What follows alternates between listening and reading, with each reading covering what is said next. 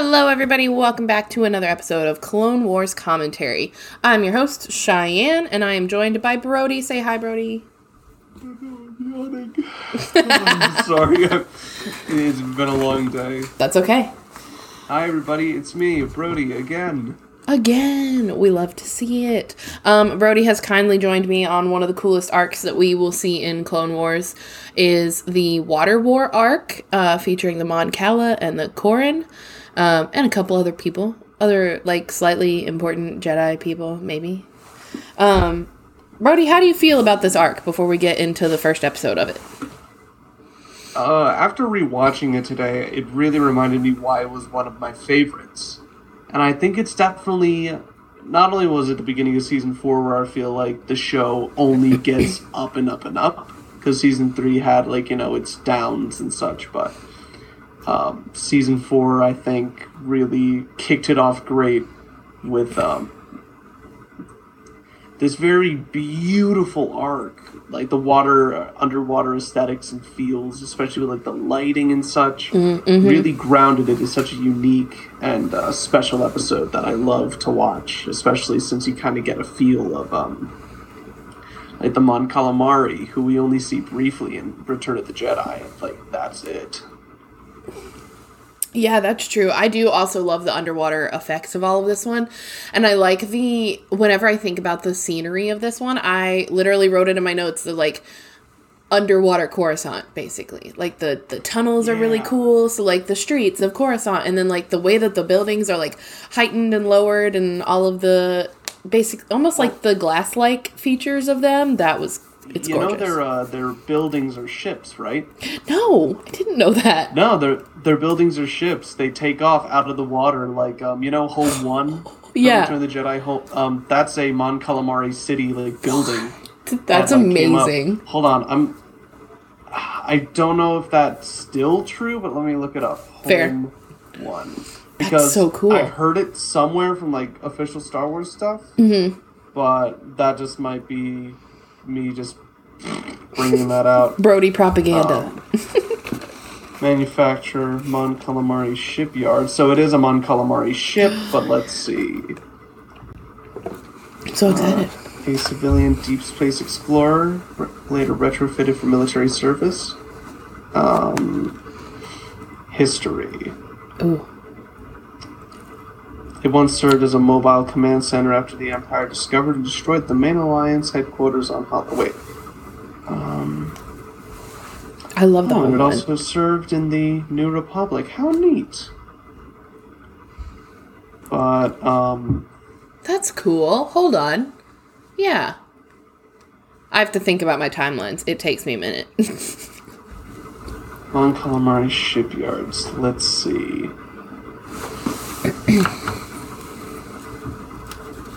I don't remember. I can't fix that. I just remember hearing somewhere that Mon Calamari buildings are the ships, but it might just be something I'm just bringing out there. A, it would be cool, but B, visually, I know, skipped a lot of letters there. Leaps and bounds. B, it visually makes sense because when Anakin, and obviously we'll get to that part, but when Anakin knocks down one of the buildings, it is shaped like that. It's ovally egg-shaped or whatever. So, speaking of getting into it, Season 4, Episode 1. I don't remember. It's called The Water War, actually. Wait. The What? Mon Calamari Exodus Fleet. I think I found it. Oh. A specific group of ships? Yes. It was just ships that the Empire mistook for average buildings. The Mon Calamari Exodus Fleet was a Mon Calamari fleet that escaped the subjugation of their homeworld Mon Cala by the Galactic Empire. City ships, mistaken by the Empire as average buildings, emerged from the sea and fled Mon Cala. Oh. The fleet consisted of vessels such as the MC-75 Star Cruisers led by the Profundity and Admiral Radis, who was the darker... Yeah, a bluer... from Rogue One, and the Profundity was the ship that the Tantive 4 was stored in. Okay. That is cool. But yeah, we're making all these connections. Yeah, making progress. A picture of them. Oh, yeah. That definitely... I see the confusion. Yeah. See where it comes from. It says, Is that on Wikipedia? ships. Yes, the buildings in Mon Calamari, all of them are ships. Okay, cool. Because it says their appearances are in the Clone Wars episode. Oh, nice. Wow. That's awesome. That's good to know. They didn't talk about it at all. You know, I totally didn't just spread a massive lie. Star Wars lies. Many voices, many ears on the internet. No, all good. Listen, people will always, I'm sure people listening will fact check us all the time. Absolutely. Send out a tweet. Yeah. Brody made this up. You were wrong. And you know what? It's fine. It's fine. Totally just fine. be nice. So the first episode, The Water Wars moral, little fortune cookie, says, when destiny calls, the chosen have no choice. Obviously, in reference to this episode, we talk a lot about, or we see a lot of Princely Char figuring his life out. So, that extends all the way through. His character development extends all the way through the arc. What other moments, I know this is an obvious question, but we're going to do it anyways. What other moments in Star Wars do you think of when you hear, when destiny calls, the chosen have no choice? Well, when we speak about chosen, I feel like it's a little bit obvious. It's a little obvious. It's fine. So, our good friend Jar Jar. No. Yeah. That's where I was going. Just pull the 1-2 skidoo on you. No, talking about our buddy Anakin, you know, when he's first found on Tatooine. I usually say Tatooine. I don't know why I said it like that. It's okay. Apologies. I hear it But both who ways. cares? It's tomato. Yeah. So, he's, you know, plucked from the sands of Tatooine like a ripe potato and brought into the Jedi Order. And, you know, he really didn't have much of a say in that, you know. I mean, he kind of did. He did with the prospect of he's going to save his mom. Yeah. And to which didn't really... sorry, Harsh. it really didn't come to fruition. But, Yeah, I would say with, in regards to him being the chosen one and also having no choice, I think a lot about the fact that, like, when I talk to people about Anakin, because I do, like, desperately love him, the fact that he, no matter what would have happened to him, he would have turned to the dark side. yeah. And it's just, like, a fact of the matter, you know? Like, and I am the person to theorize about, like, well, what if Anakin had never turned to the dark side?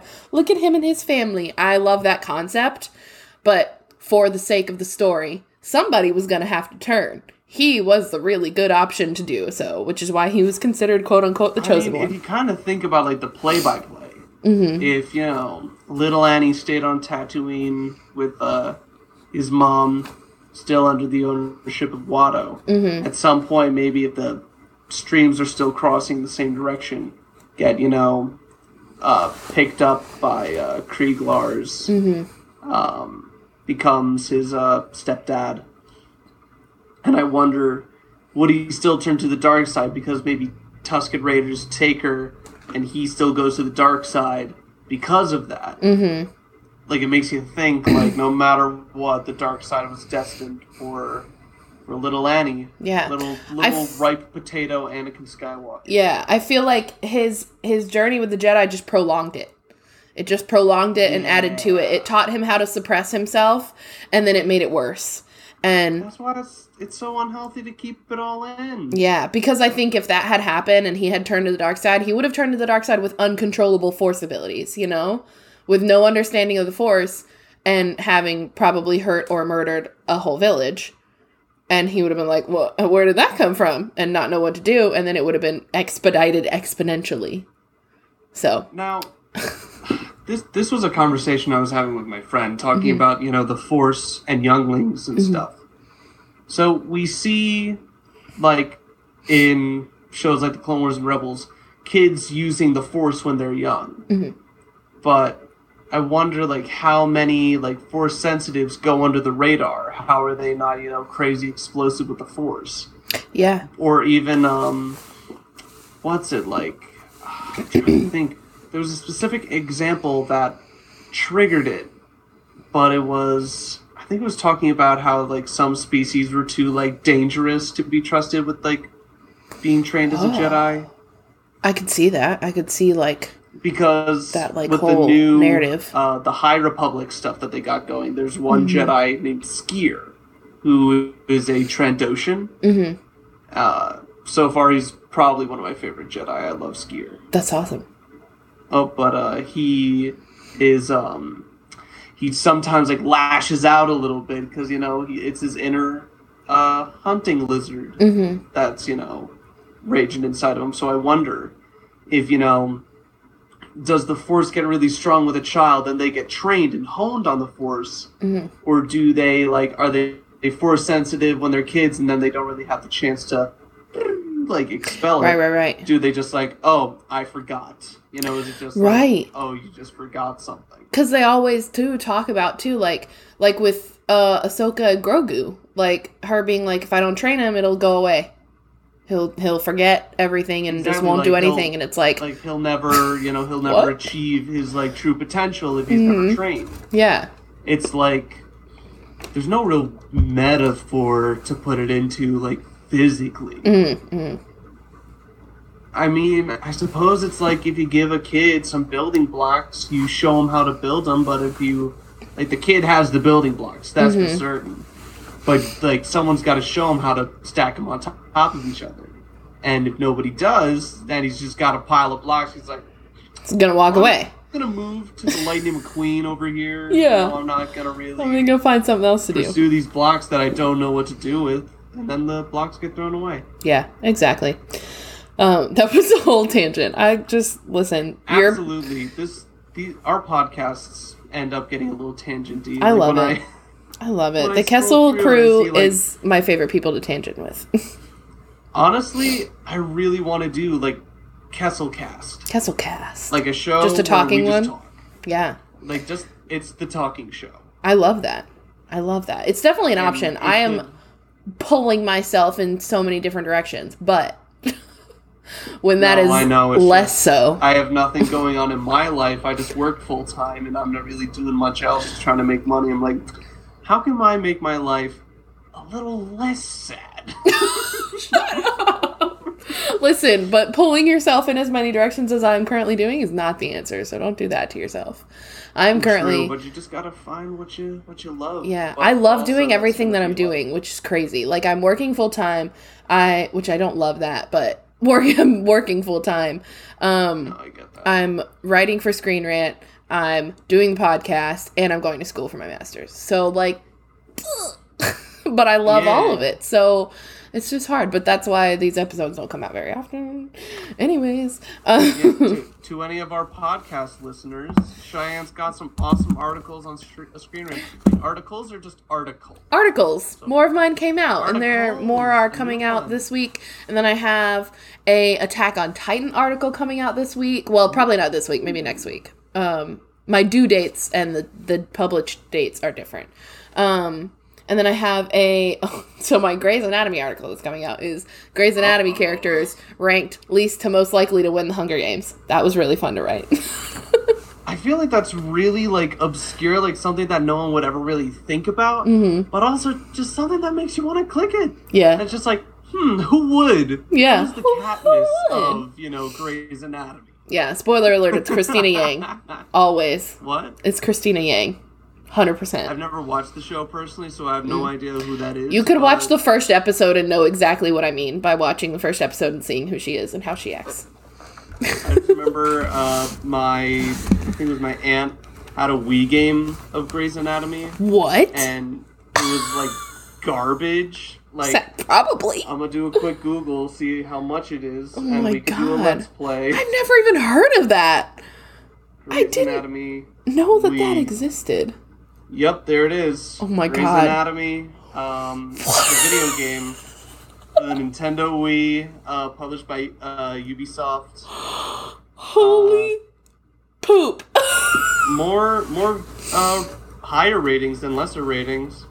How much is this? $50. There's only one left in stock. These things are flying off the shelves. So many people got, $50 burned in their pockets. Oh my God. Grey's Anatomy, the Wii game. What is happening? Are you a surgeon in it? I think so. Look, it's like those graphics. It's like the characters. Oh my God. And there's like steamy romance. Steamy romance. Oh, and some lines. Don't know what that one is. But still, I remember it was like for some reason, it was kind of like a poor man's Telltale game, where it just kind of played a cutscene and it's like, now put together these puzzle pieces to get the next cutscene, and it's like time for a surgery mini game. Okay, they remembered their amnesia because you, I don't know, blown away the fog on this photo. Time for another cutscene, and I just that's ridiculous. I was with my cousin. That sounds like, crazy. This sucks. Yeah, that sounds horrible. That sounds rough. Oh my God. Okay, Grey's Anatomy tangent is deleted. It's over. So now back to episode 1. We were discussing. Back to Star Wars. In the first place, 20 minutes ago. So the first episode is really like establishing what's going on. There is a potential / definitely going to happen civil war happening on Mon Cala, which is this oceanic. The king's dead. Huh? Because the king is dead. The king is dead. The king was murdered, right? Yeah. That's what they said. He floated down and had a whole knife in his spine. Oh, I missed that part. I wasn't... It was in the, like, and the king was murdered. Now his son, Prince Lee Char, takes the throne. I can't That's probably why I wasn't paying attention. I usually just listen to him in that part because I'll be, like, doing something and I'm like, okay, he's done talking, time to watch. But in my rewatches. It's shown him literally stabbed in the back. Sad.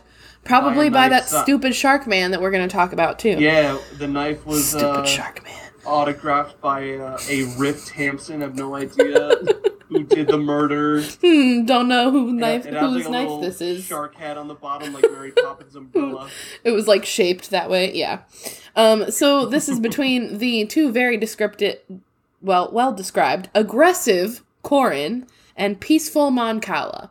I would say categorizing them this way was unfair because obviously they have lived in peace for some time, and every government and species within Star Wars is going to argue about stuff, but without the obviously separatists pulling some strings and saying some mean things and brainwashing some people, it wouldn't have been a problem. I guess the same definitely goes for the Republic in some situations, but not necessarily in this one. They were just kind of there because Akbar was like, hey, this isn't going to go well. You should be here, which was a good call. But also the planet is, under the veil of the Republic. Exactly. It's a Republic planet, and just these seppies being like, oh, yeah, you're seppies. Okay, I'm going to bring up my guys. Yeah. Are you really in the Republic? Do you really want to be? That's always the question. But instead of sending somebody derpy like they normally do, like Grievous, they send this shark man. Love to hate him. His name is Rift Hampson. Let's pull up his little tabby tab here. Obviously, as usual, you can just look this stuff up for yourselves if you would like. Rift Hampson is available on Wikipedia. Do we go to Databank or Wikipedia? I go to both. Today I'm using Wikipedia. But normally I'll pull up both just to kind of see the differences, but today I'm just using one. Wikipedia says Rift Hampson was a Carcharodon male from the planet Carcharis. Lee Char pronounced it Carcharodon. Carcharodon. There we go. I was like, I'm reading every single syllable so that I say this correctly. Tamsin served as commander and warlord. Carcharodon. I'm struggling here. He served as commander and warlord for the Separatists during the Clone Wars, placed in charge of operations on aquatic planets such as Mon Cala. So I want to know if he was in charge of other aquatic planets that we don't get to see because it's not a major species that we know of in Star Wars. This says, when Count Dooku tasked Tamsin to disrupt the fragile peace between the Mon Cala and the Quarren, he conspired with the chieftain, Nosarai, to bring the Quarren into the war on the side of the Confederacy and the Quarren Isolation League. That's interesting. I didn't know that that's what it was called. And yes, he was. The person that murdered Yas Kalina. I probably didn't say that right either. Yas Kalina. Yas. Can I just say the Quarren Isolation League sounds like the worst baseball team of all time? It just, doesn't sound fun. Why does that exist even before this issue happened? Yeah, I understand there's, the Justice League, but then it's, the Isolation League. The Isolation League. Sigh. It's for where all the edgy Quarren go. I was about to say, honestly, it's a big Quarren vibe because I've never had a good feeling seeing any of them ever in my life. They don't make me feel nice. My one buddy Aaron, he keeps saying that they have butts on the back of their heads. Oh my god, I don't think I've ever noticed the back of their heads. Do they? Do they look like butts? Yeah. Oh. They look like gross. Butts. I want her on my back of Quarren head. Are you Googling? Yep. You know what? They shown it exactly. No. That does not look like a butt. That looks like straight up something else. Oh no! That's live action. That's disgusting. Yeah, okay, so I will kindly viewers out there who is under the age of 18, don't go looking up the backs of Quarren's heads. You told them not to, so now they will. Oh, you're right. Oh god. We gotta blacklist the podcast. Yeah. Kindly do not get on the internet today. How about that? That's a good one. The Quarren Isolation League was an organization with its own soldiers that believed Quarren should not be ruled by the Mon Cala monarchy. It was led by the chieftain Nosarai, again, who believed King Yas Kolina's heir, Princely Char, was too young to inherit his throne. Hence the plot line of the arc. It received the backing of the Separatist ambassador, which honestly, I don't know if it did, because why would he? I feel like when it comes to the planets fighting each other over things, they don't think to call the Separatists, until something like, hey, we are a Republic place, so the Republic ambassadors are going to be here. So then they're like, oh, I'm going to call the Separatists. Or, because we know where the Separatists are branching from and who is actually over them, they obviously stick their nose in everything, and they're like, hey, this is a Republic-owned or Republic-based planet. Let's go there and mess with some stuff. I think it's so funny that Anakin and Padme are there to oversee the peace. Not funny in a ha-ha kind of way, but funny in a... We don't get to see them on missions together specifically very often. And the one time that we do get to see them do so, it's on a water planet where Gungans are going to be present. So it's like a replay of Attack of the Clones. And something else. Attack of the Clones. Brody, you okay? Sorry. It's okay, you looked at me confused and I was like, am I wrong? No, you're right. Okay. I think the Quarren first appeared in Return of the Jedi. I think you're right. In Jabba's jams. Yeah, they're gross. I don't like them. I don't like the way they talk. They sound like they have a bubble stuck in their throat. Here I am. Ooh, like that. That's gross. Oh my god, we invited a real Quarren to the podcast. Oh my god, welcome to our special guest. Ask me any question. I'm very happy to answer. Cheyenne, what's your question for the Quarren? I brought him all the way here. Why do you feel like Princely Char is not fit to rule? He's small. I just realized listening to you say that, listening to you talk like that the reason I don't like that is because it sounds like what's his face from Futurama. What's his name? Oh, the lobster guy. God, I know his name. For some reason, Quagmire keeps propping up, but that's Family Guy. That's funny though. Oh wait. Oh no! Somebody in their car is yelling at us, like it's this Zoidberg. Oh my god! What was?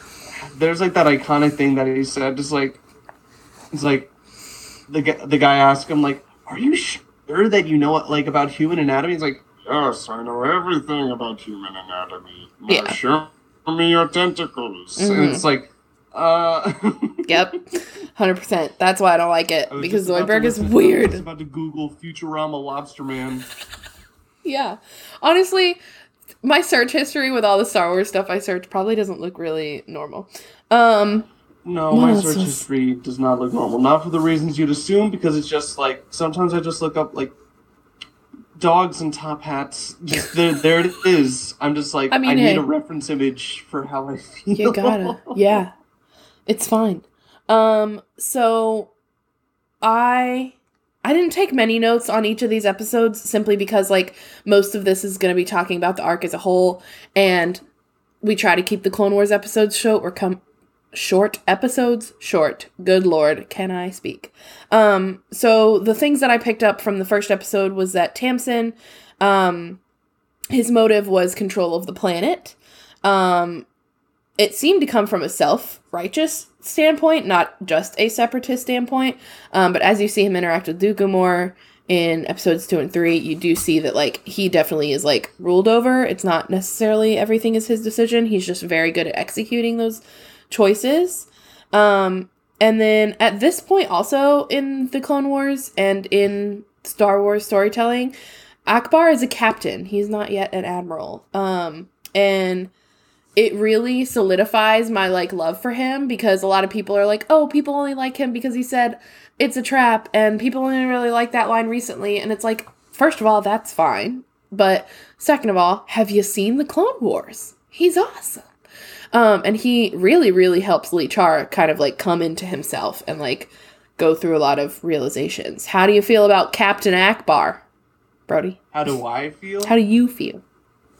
I feel pretty great about him. Yeah. I'd give him a firm handshake. You know, I'd be like, yes, good handshake with your weird web fingers. Nice handshake.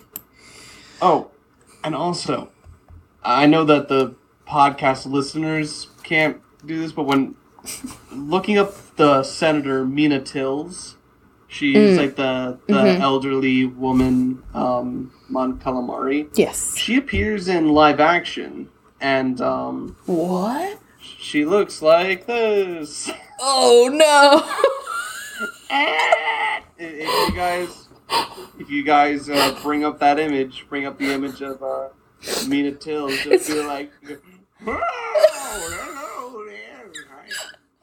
It's like a watch along. We'll just tell you what to Google, and you just experience this with us. We're just unless we can't edit photos over the YouTube version, can we? Because I know, like, Spotify listeners, they won't have the ability to see anything except for the logo. Yeah. I don't usually visually record these, unless I'm prepared to do so, and tonight I was not prepared to do so, as Well, says I mean, like, if my we outfit, could, like, but- in the cutting room floor, just Yeah. have, like, it's like, bring it up here, and it pops up on the screen. Yeah, YouTube just to do listeners an image. exclusively. That's definitely an The better option. version, the version on YouTube, because we can make more money. It's definitely an option. I just don't have that kind of time on my hands. But if you wanted to have your kind of time on your hands to do stuff like that, you are literally more than welcome to do so. I do not have mean- YouTube editing time right now. I'd love to set up something, but All right. we'll discuss it. We'll talk about it after. We'll talk about the So, logistics an later. image may have or may not popped up here. If it didn't, things didn't pull through and I was lazy. And if something did, congratulations, we're motivated. You've made Moving it. on to And so have we, Star apparently. Wars. Moving on to Star Wars. So let's just... The last two things that I really just like to point out stupid stuff that I enjoy from Clone Wars, because that's what we're here to enjoy. The fact that Padme's suit is vibrant maroon. Even when she's underwater in a spacesuit, she is crushing it. Style It's like in wise. Scooby-Doo when it's like no matter what outfit like Daphne has, Daphne's it's always crushing like that vibrant, like neon purple, Mm-hmm. and like while And everyone orange. else is Mhm. like in this like tactical gear, she's still wearing like the boots, and it's like Fred is like, Daphne, why are you still wearing the boots? And it's like, I can't just not wear them. You It can't. makes the suit look good. Yeah. How am I ever going to catch anybody without my knee highs, you know? Exactly. Um, And Padme is like, how else am I supposed to be diplomatic without my maroon? My maroon. It's key. It's a key element. And then the shark roar. I don't know if that happens in the first episode or if it's in the second, but I think it's in both. And when Tamsin roars, it's so weird and disorienting. And as somebody who studied aquarium animals, everybody needs to relax. Sharks don't roar like that, but whatever. It's fine. Excuse me, have you ever seen Jaws 4: The Revenge? No, I Sharks haven't. roar. Actually. It's horrible. It's probably one of the worst like movies. I've seen to you'll ever 3. see. I didn't know 4 What? exists. I've seen to Jaws No, 3. Jaws 4: The Revenge. It's where the ghost of the undead shark goes for revenge on Captain Shut Brody's up. family. Oh I'm serious. my god. I am 100% serious. And Michael Caine was Mm-hmm. in it. You know Michael Caine? Yeah, love him. What? Love him. Okay, I thought you said no because you were shaking your head. But No, I love him. no, we all love Michael Caine. Yeah. He was in it, and on like the red carpet review, he was like someone was like, "You seen the movie? You like the movie, right?" And it's like, "Well, I like the hot tub that it bought me." The movie was horrible. Oh my if God, I anybody love wants him. to see a bad movie, don't even watch Jaws 4: The Revenge. Go for something that you'll actually enjoy. Enjoy watching as a bad movie. And you know, and that does make sense. Okay, let me pull up episode 2. Episode 2 is called Gungan... No, is it? No, it's not. Yes, it is. It's called Gungan Attack. Only through... The fortune cookie for this one is only through fire is a strong sword forged. Which, obviously, that applies to this episode. As do most of these. But... Yeah, but there's no fire underwater. There's no fire underwater. Explain that. Explain that, Einstein, So- George Lucas. If no fire underwater, how sword?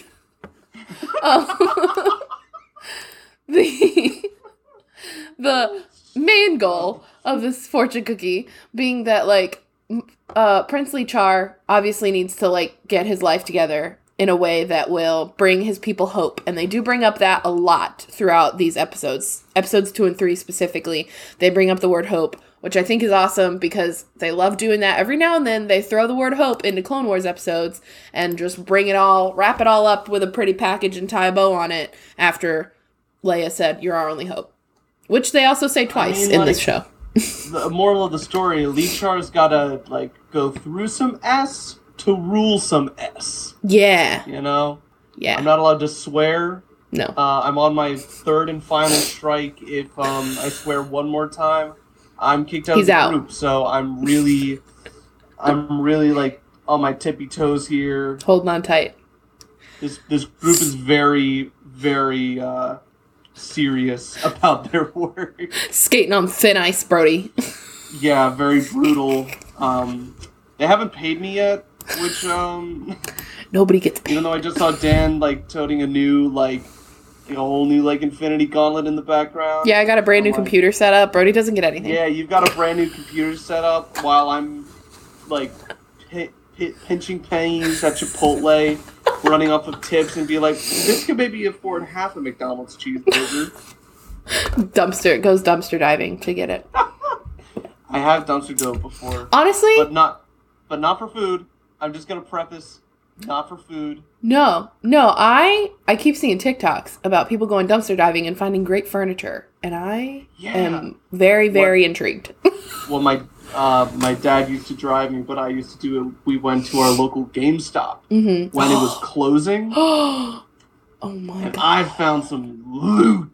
I found they threw away all of their pre-used Skylanders. What? So Oh I my yoinked god. all of them. There were like Yoink. 20 of them.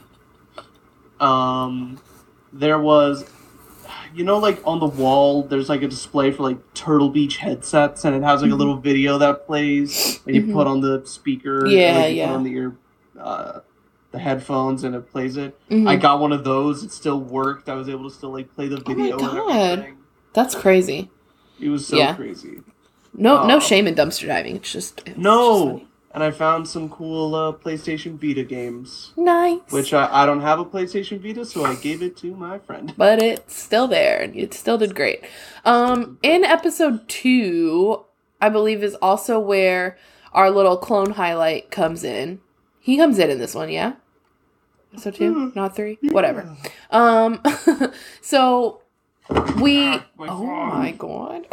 We don't always get, long, detailed backstories about the clones. But this being the Clone Wars and this being Clone Wars commentary, I always like to shout out whenever I learn a new clone's name. So this week on Clone Wars commentary, we have learned that Clone Scuba Trooper Monk with 2 N's, M-O-N-N-K, served in the Clone Wars as a clone commander under the leadership of Jedi Kit Fisto, which is probably another reason we don't see him, because this is one of our only times that we get to see Kit Fisto in full action.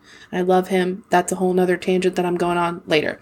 Anyways, during the Battle of Mon Cala, he served as Red Leader and commanded a company of Grand Army scuba troopers against the separatist aqua droids of Commander Riff Tamson.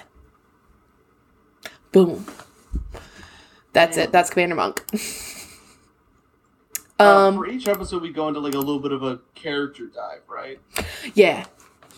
So did Monk count as a character dive because we just described like a fact? No, he doesn't count as character dive. Our character dive for this one is my favorite Jedi Master, Kit Fisto. I was just about to say Kit Fisto. I wanted to talk about him. Yeah, bring it on. What you got? All right, so here's my completely original reading about Kit Fisto. Yes.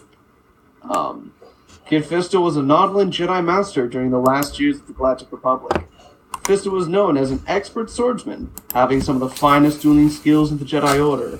A celebrated fighter, Fisto served the Republic as a general for the Grand Army of the Republic during the Clone Wars, a galaxy-wide conflict between the Republic and the Confederacy of Independent Systems. Fisto fought in various campaigns and over the course of the war was accepted as a member of the Jedi High Council.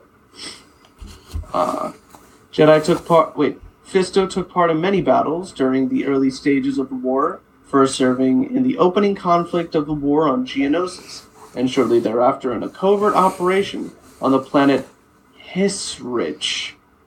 Never heard of it. Don't know. Oh, it was from a book. Jedi of the Republic, Mace Windu. We all know how I feel about him. Well, there we go. There's our little fact of Hissrich, my new favorite planet. Following the escape of Separatist leader Nute Gunray from Republic custody, Fisto and his former Padawan Nadar Veb were down. I'm sorry. It's so sad. Going all the way back to Mon Calamari. Yeah. Nadar Veb was a Mon Calamari. Rest in peace. And he got shot multiple times in the abdomen. Oh, I shouldn't have laughed at that, but yeah. No, you should have. It was funny. Anyways. Their mission went awry, however, as they ended up facing the notorious Jedi hunter and separatist General Grievous in his lair. While Great Veb episode. perished at the hands of General Fisto very nearly bested him in combat and escaped with his life. But without Gunray, ultimately making the mission a failure. During a schism between the Mon Calamari and the Quarren peoples of Mon Cala, Fisto was sent to aid the Mon Calamari against the separatist-backed Quarren. Because he's the a battle water proved boy. to be difficult as the separatists eventually overpowered the Republic forces. With the separatist victory looming, Fisto and several others escaped into hiding, though he was eventually captured and tortured. The Mon Calamari and Quarren later rekindled their alliance. And repelled the separatists, aided by the freed Fisto. Following the Mon Cala campaign, Fisto took a more active role in the High Council. As the end of the war drew near, Anakin Skywalker revealed to Mace Windu that Chancellor Palpatine was a Sith Lord. You're really getting into it. Yeah, well, I'm reading the whole... You don't have to read the whole thing. Windu took Fisto and fellow masters Agent Kolar and Seisei Tin to Palpatine's office to arrest him. The Dark Lord easily killed Kolar, Tin, and Fisto nearly instantly, with Windu joining them soon after. That was the whole. That's all of Kit Fisto's summary. Yeah, that's it. Oh, that's sad. He fought in 3 notable battles and died. And then died. R.I.P. Fun fact: he is from Glion Som, which we've only ever heard of in a couple of things as far as like side mention, but most notably in Solo because Beckett like makes it a point to say Glion Som, and it's an ocean planet located in the Jalor system in the Mid-Rim. Yeah, Tobias Beckett is from Glion Som. That's his homeworld. He was born on it. I didn't know that.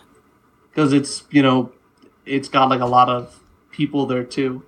I didn't know that. But the Nautiloans are, I think, the native species. Yeah, it says native species on Salmi and Nautilin, and then immigrated species is human.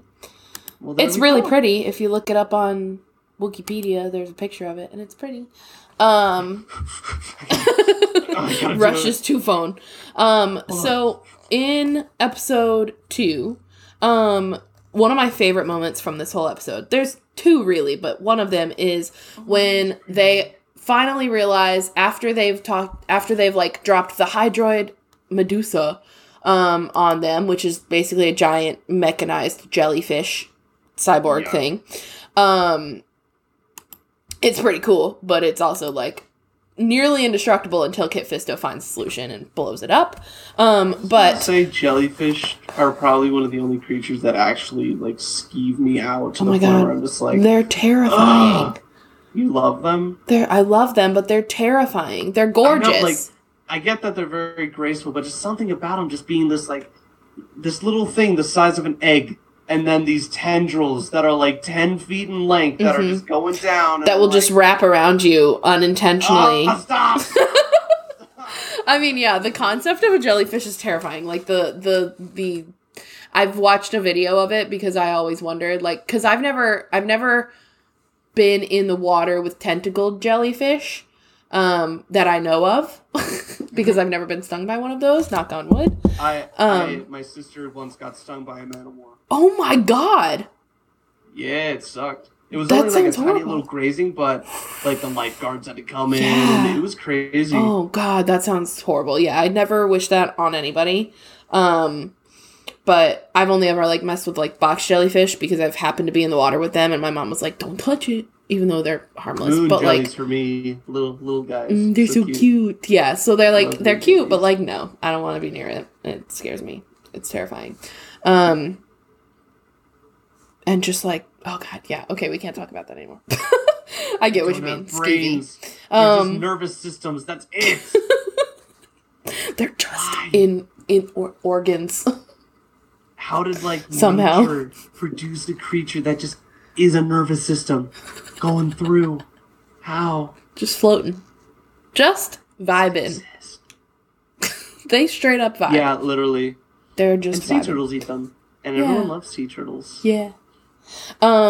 Okay, so one of my favorite moments, possibly my top favorite moment from this episode and this arc is when Yoda, and this is only like adult brain me because I never would have noticed this before.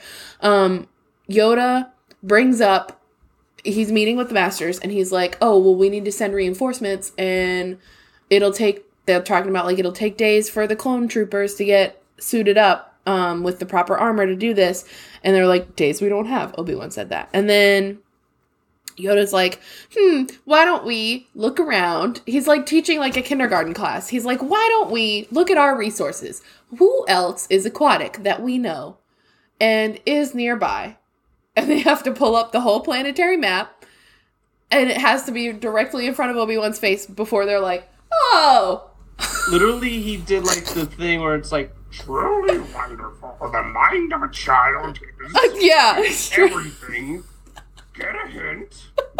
Here it is. It's right in front of you. Obi-Wan, you did this a couple months ago. Remember when we were doing the Citadel arc? Yes. We just brought up out of the blue Jedi Master Saesee Tiin. Mm-hmm. And we were like, oh, he was present during the Battle of Mon Cala? Mm-hmm. He said one thing. And that was able to get him a credit? Yeah. Yeah. I mean, I can't. It's so funny because I love these little moments, and it's just like whenever I think from a writing standpoint, it's like, yes, like make Yoda obviously knows what's going on, but instead of saying we must call the Gungans, this is time sensitive, our friends are in danger, I'm telling you, call the Gungans right now. They Yoda did it for himself. Like he's just old and he's like, crap, who's our friends that are aquatic? Can't think of their name. It's on the tip of my tongue. Okay, I'll just make them bring up the map. Yeah, I'll just make them answer it for me. Which, to be fair, fully admitting, I've done that before. Absolutely. When I teach children, and children definitely know the answer, and I'm like, I can't remember this word. Or even like my girlfriend and I are going to a place we went to, like where we go to a lot, and then it's just like, honey, can you bring up the Google Maps? And it's like, I thought you knew where it went. It's like, I forgot, okay? Yeah, I straight up... room in my brain for Minecraft recipes. I straight up Google Map everything. Making netherite. Okay. And my other favorite moment from this one is when Ahsoka and Lee Char kind of have their little moment where she basically says, like, you don't need a sword to be powerful, which leads to the events of Episode 3, which mostly consist of Lee Char, like, making sure that he instills hope in his people. So, Brody, do you have thoughts on Episode 2 and 3? Or things you remember? I just want to say it really introduces the brutality of Riff Tamson. Mm-hmm. Well, the first one also introduced the brutality of Riff Tamson because he literally just bites like people's necks, probably just wrenches their throat, and just moves on to the other one like lightning quick. So fast. Yeah, it's ridiculous. So fast. It's like, oh my god. I am speed. Anyways. I am Kerchu. Kerchiga. Kerchiga! And then he said that every time he kills somebody. Just like, Kerchiga! Kerchiga! And it's like, oh no. Oh, Rick. Oh, buddy. Honey, no. Listen, of all the characters to do that, he 100% would be the one to do that. Absolutely. Because he sucks. I hate him. Everybody look at me. Kerchiga!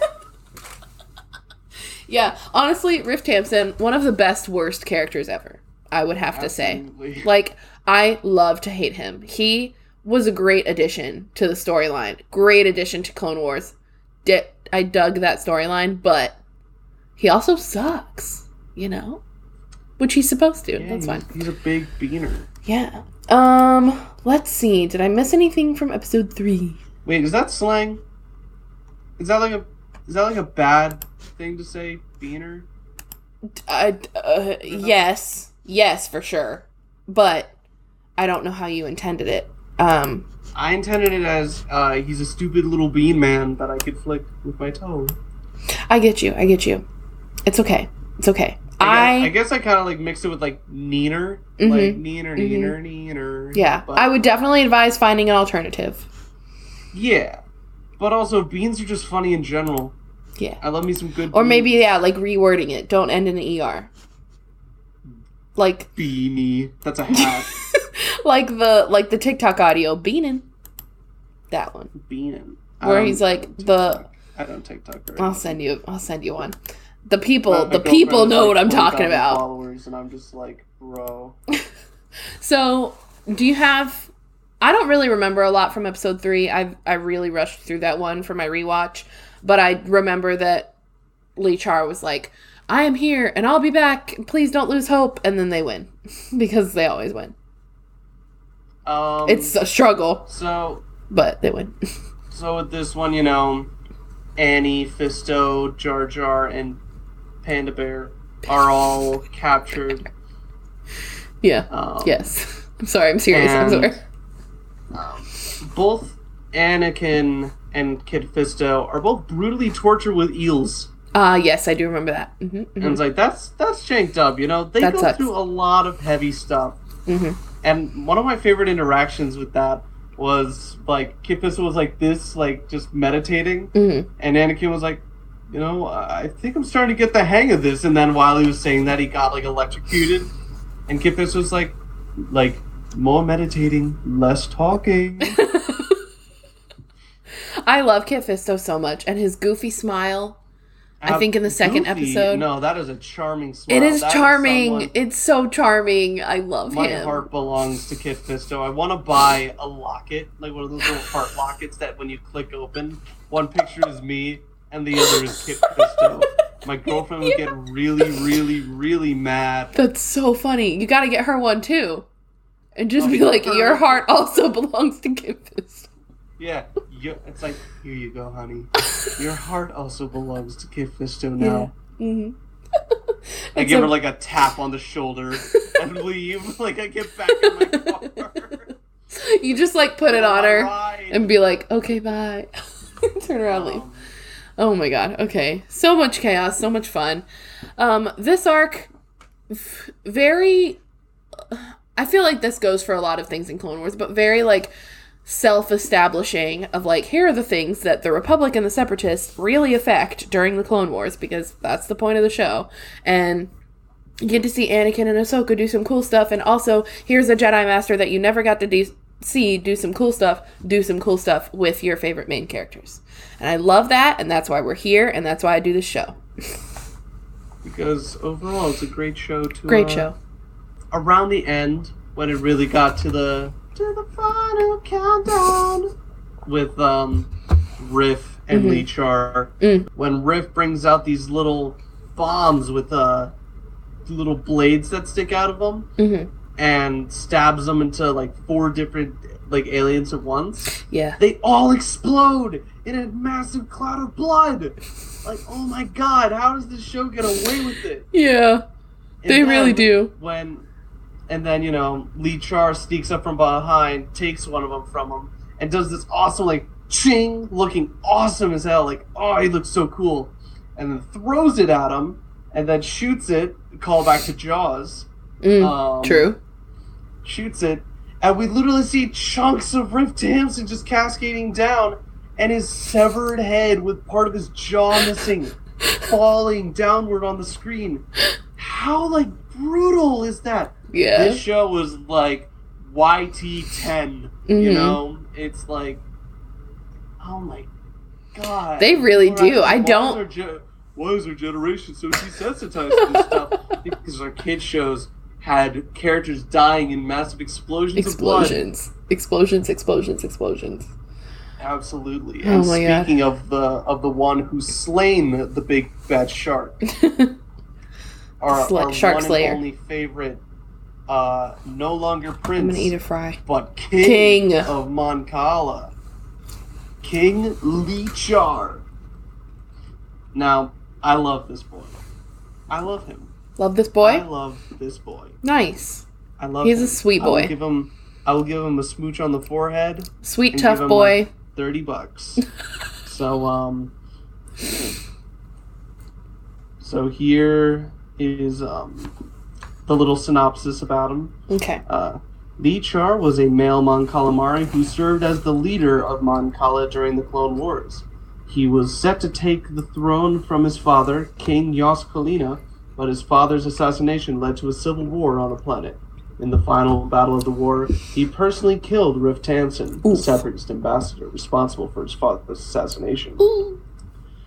At the end of the war, Lee Char was crowned the 83rd King of Mon Cala by the Quarren chieftain Nosiri. 83rd King. Yeah. That's a very odd detail that they would include. Specifically the 83rd. Interesting that they know that.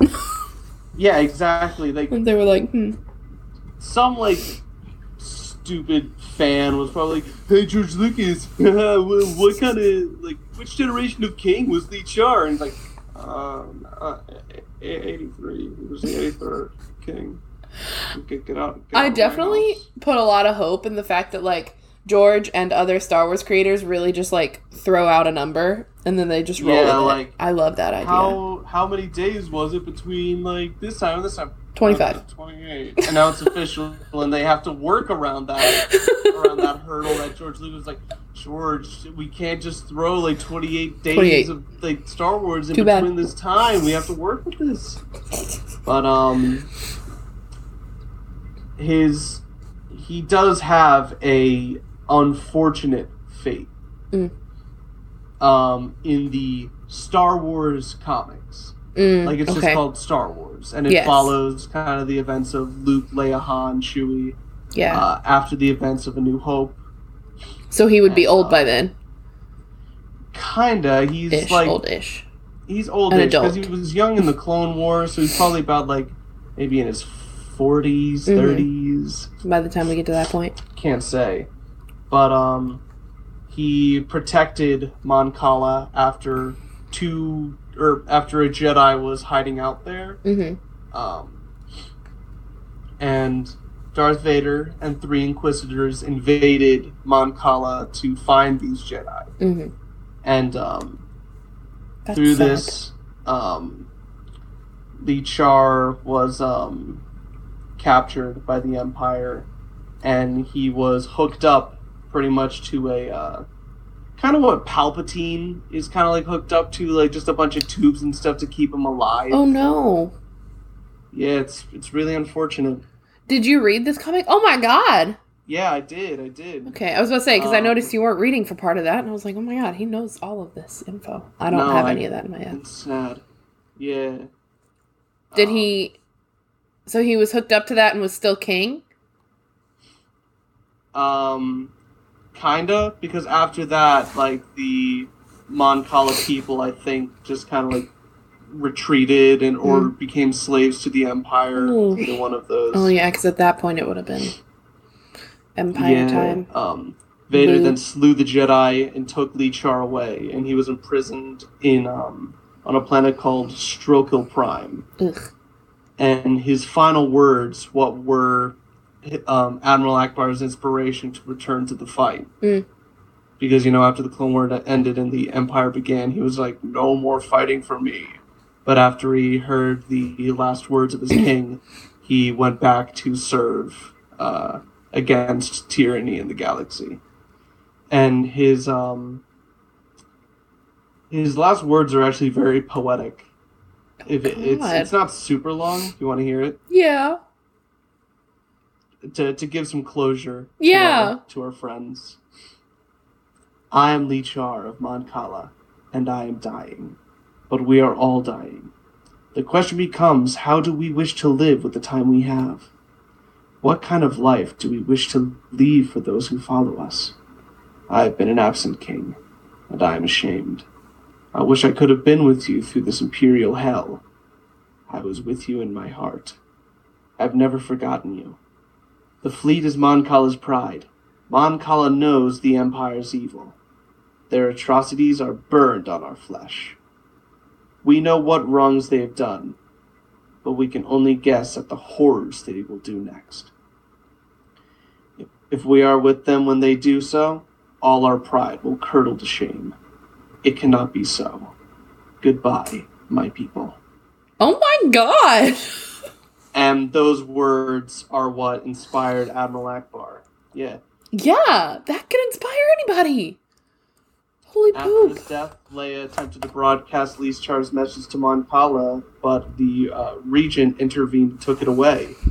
She decided to do it herself and prompted a mass mutiny of the Mon Cala mercantile fleet. Wow. 12 Mon Cala Star Cruisers made into the hands of the rebellion and were converted for war at the Mako Ta space docks. That's amazing. Wow, right? Okay. Well, there we go. Quite the heavy note to end it on. So. No, but still, what a good note to fully wrap up Lee Char's cycle. Absolutely, and seeing him in the comics too, because in the Darth Vader Lord of the Sith comics, which are prequel comics, I think literally just after Revenge of the Sith, Darth Vader's training the Inquisitorius and hunting down remaining Jedi. We see Lee Char get captured, and then we hear nothing of it. And then Star Wars novel comes out, and there's Lee Char. And wow.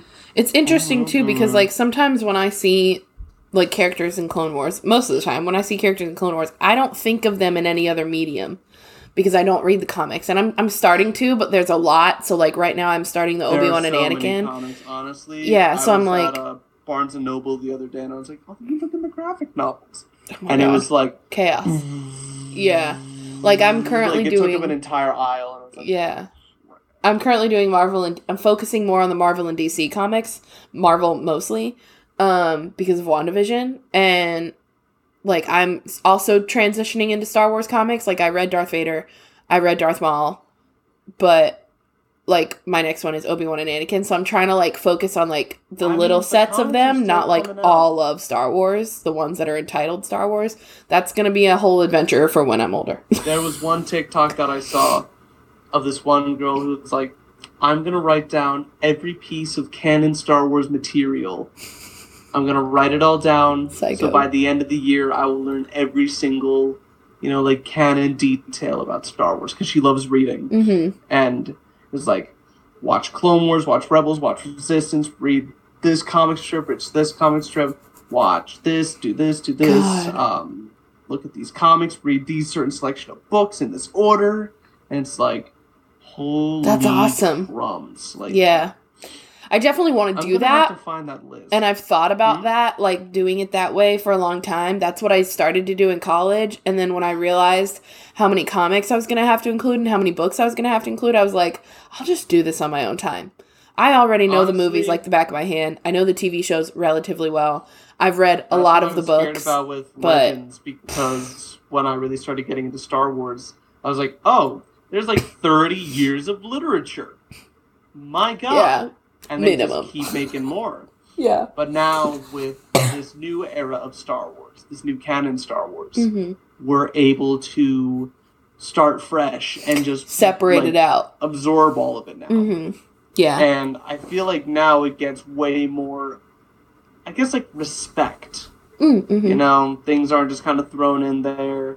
And they really take the time to piece together this universe that we're really, loving. Yeah. I love that. No, I think that was a great conclusion to the episode. I think, and to this arc. So you are able to tell the people where they can find you now. Yes, you could find me on Twitter and Instagram at TK50015. There's no hyphens or nothing. That's just the way it is, the way it be, way it do. Nice. You can find me personally at CJerica on Instagram, CJerica95 on Twitter. You can go to my blog, thekybercrystal.wordpress.com. Crystal does have 2 L's in it. And for the main channel, Kessel Run Weekly, you can follow us at Kessel Run Weekly on Instagram, Facebook, and Twitter.